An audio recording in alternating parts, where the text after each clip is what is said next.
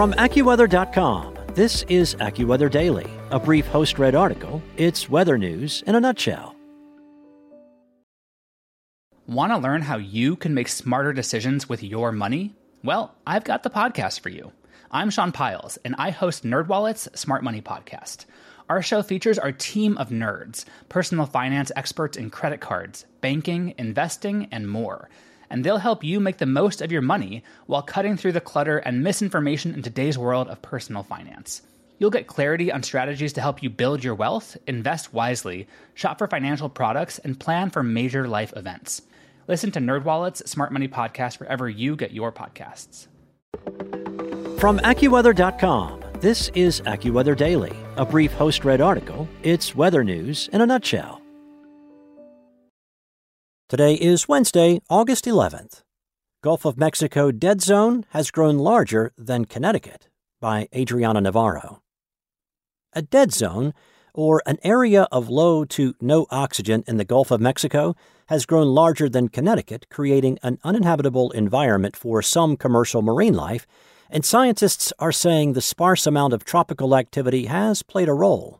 A hypoxic zone, also referred to as a dead zone, is formed when excess nutrients, such as nitrogen and phosphorus from agriculture and sewage from cities and farms upstream, wash into the Gulf.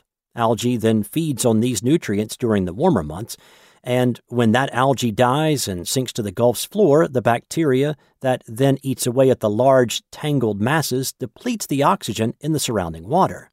The resulting area of low oxygen is called a hypoxic zone, or a dead zone as it becomes unable to support marine life, and it forms in the Gulf every year. Not only can it harm local wildlife, but it can also financially impact fisheries. Hypoxic waters have been found to alter fish diets, growth rates, reproduction, habitat use, and availability of commercially harvested species, such as shrimp, according to the National Oceanic and Atmospheric Administration. Now, fisheries along the coast of Louisiana will have to deal with a larger-than-average dead zone. Basically, half of the Louisiana coast for several miles, many miles offshore, the oxygen was too low to support the occurrence of Penaeid shrimp, which is one of our biggest economic fisheries in that area. Dr. Nancy Rabelais, professor at Louisiana State University and LumCon, and also the principal investigator, told AccuWeather. So that area was basically lost as an available and suitable habitat to those shrimp. How's that going to convert to catches and money in the next month or so? I can't really say.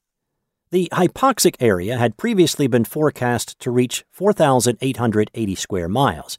But when scientists at Louisiana State University and at the Louisiana University's Marine Consortium had conducted the annual survey from July 25th to August 1st, they found a few anomalies. For one, the dead zone ended up measuring 6,334 square miles, and while that doesn't appear much larger, the difference in square miles is roughly the size of Rhode Island.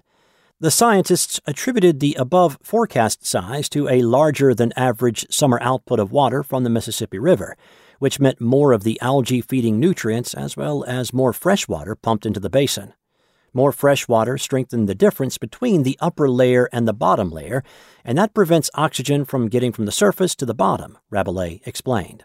The distribution of the low oxygen was also different from past years, with the area west of the Atchafalaya River larger than it had been in the past. Rabelais attributed this to southerly winds and the resulting currents, which would have pushed the outflow of fresh water back toward the shore and west of the Atchafalaya Delta.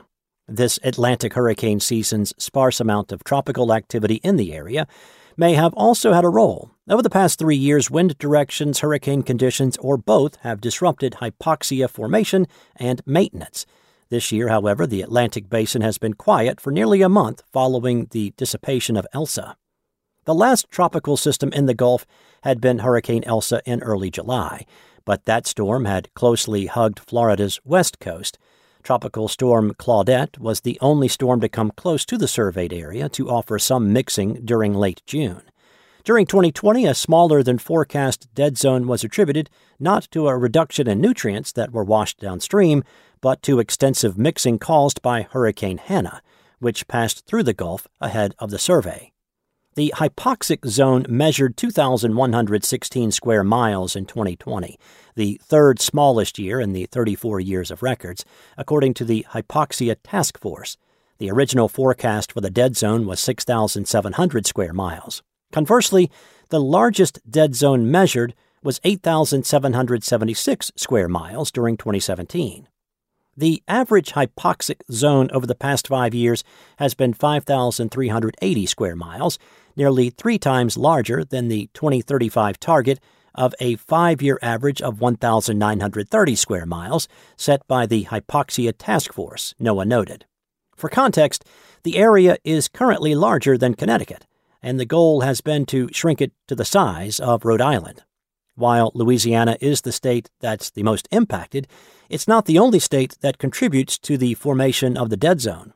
Water from 31 states across the U.S. plus 2 Canadian provinces drain into the Mississippi River, creating a drainage basin over 1,245,000 square feet, according to the U.S. Environmental Protection Agency.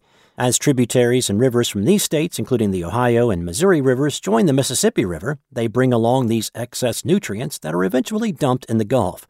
A large chunk of the nitrogen comes from farms. The main source of the nitrogen is agriculture, Rabelais said. It's about 70% row crops. Rabelais added that there were also municipal water boards that could improve their sewage treatment, and the more that fossil fuels are used, the more the resulting nitrogen will find its way down the river. We're all in this together, Rabelais said. That's it for today. For your local weather at your fingertips, download the AccuWeather app or head to AccuWeather.com. Want to learn how you can make smarter decisions with your money? Well, I've got the podcast for you. I'm Sean Piles, and I host NerdWallet's Smart Money Podcast. Our show features our team of nerds, personal finance experts in credit cards, banking, investing, and more. And they'll help you make the most of your money while cutting through the clutter and misinformation in today's world of personal finance. You'll get clarity on strategies to help you build your wealth, invest wisely, shop for financial products, and plan for major life events. Listen to NerdWallet's Smart Money Podcast wherever you get your podcasts.